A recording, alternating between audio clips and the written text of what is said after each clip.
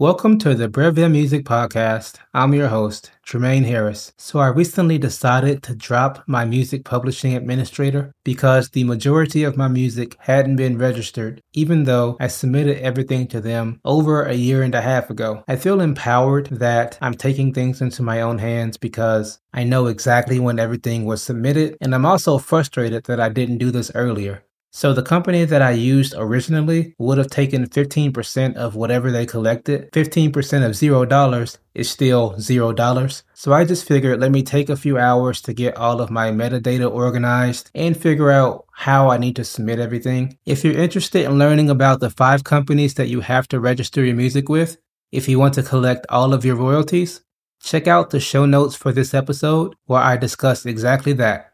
Thank you for listening to the Breve Music Podcast. You can stay up to date by following Breve Music Studios on Facebook, Twitter, and Instagram. You can also visit the website brevemusicstudios.com.